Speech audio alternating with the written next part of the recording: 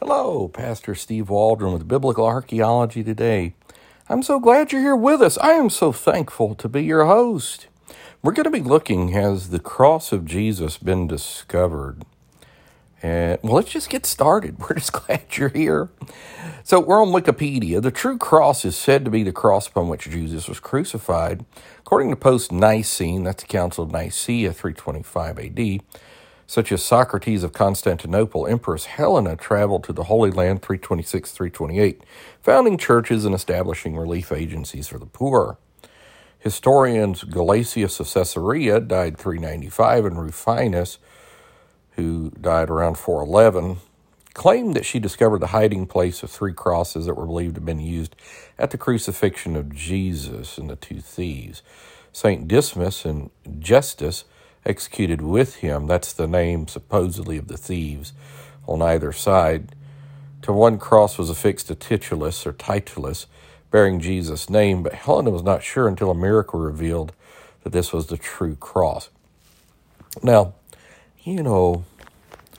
some issues you've got here. Okay, so Jesus dies somewhere around 30 AD. Three crosses, big crosses. The next day was the Sabbath. Would the Roman soldiers just let them be there, or would they just chop them up somewhere or reuse them or something? So you got issues there.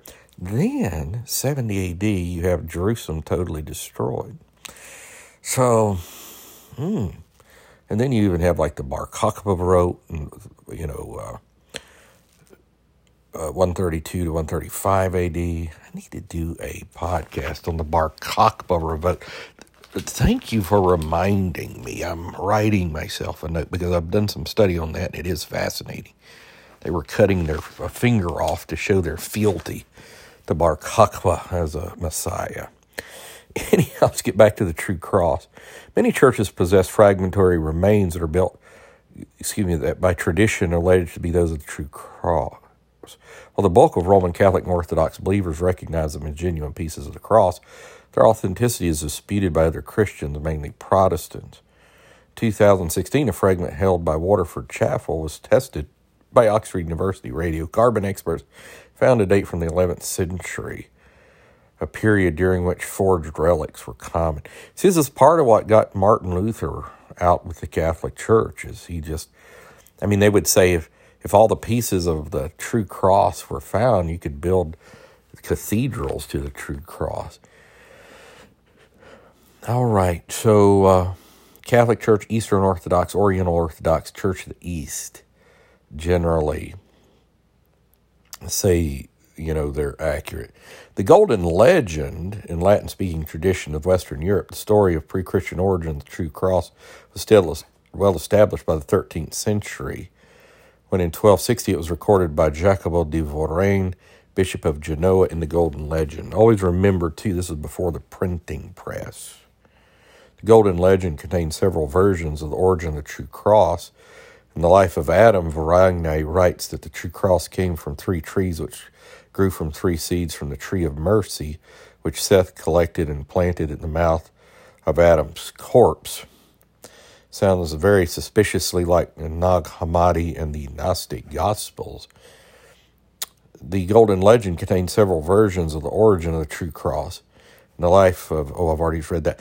And another account contained of the invention of the Holy Cross, and the first word invention, and this word invention, Voragine, maybe it's a Voragine, I should be saying, I apologize, Voragine, writes that the true cross came from a tree that grew from part of the tree of knowledge of good and evil.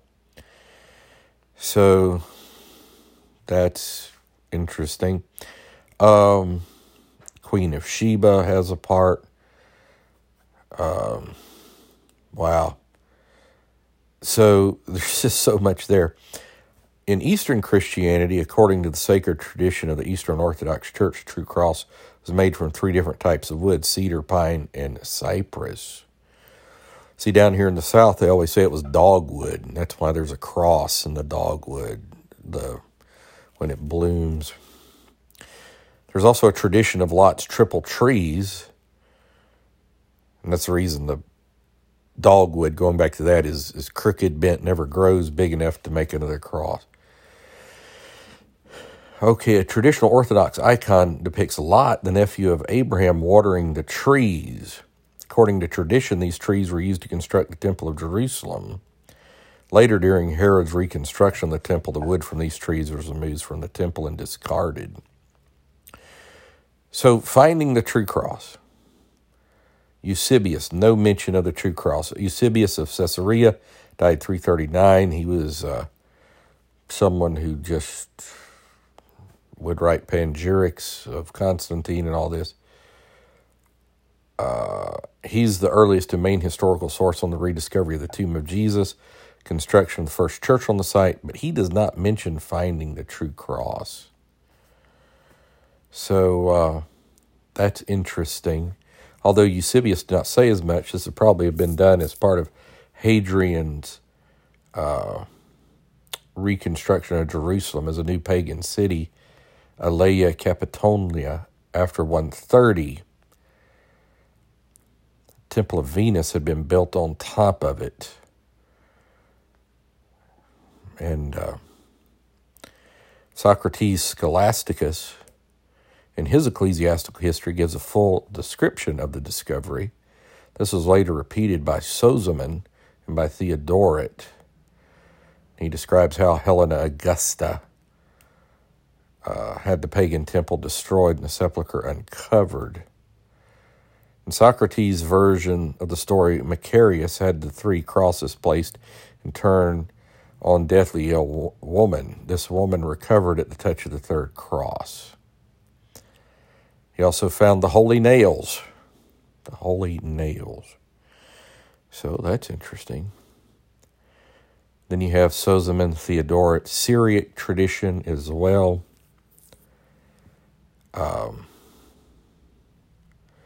In this story, Protonike traveled to Jerusalem after she met Simon Peter in Rome.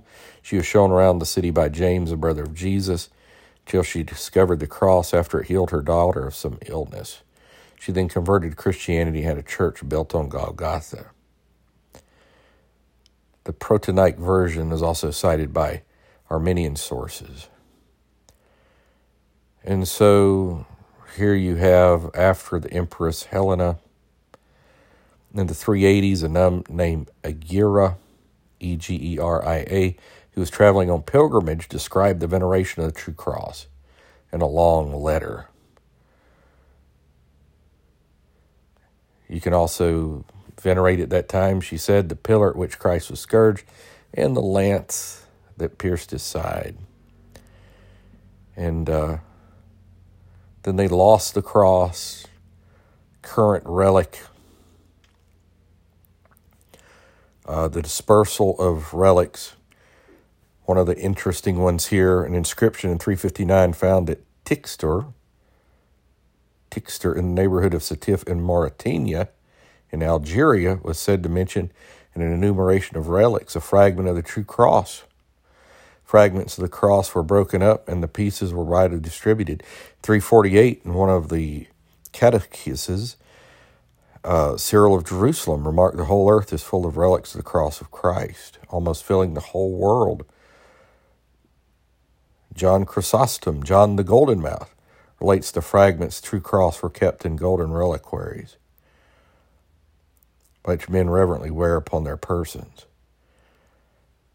Inscriptions around 350 from today's Algeria testify to keeping admiration of small pieces or particles of the cross. Around the year 455, Juvenal Patriarch of Jerusalem sent to Pope Leo I a fragment of the precious wood.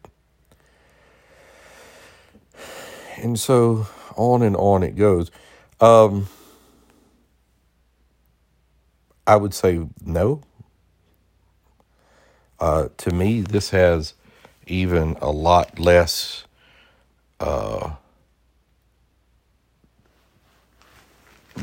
provenance and plausibility than most of the relics that are in existence. And it doesn't matter. You can come to the cross. Blessed is he who's not seen, yet believes. And understand reverence and superstition. And I understand the sincerity of people who want these things to be true. And I would never hurt these people Same time, truth will make us free. So I don't think the Holy Cross has been found. God bless you. We love you. Thanks for listening. Continue to pray for us. And let's share with our friends, family, Sunday school classes, others who may benefit from this. Join us daily. Leave us a 5-star review. And again, invite your friends to come on in and subscribe. And if this is your first time, thanks for being here. And to longtime listeners, thank you for being here as well.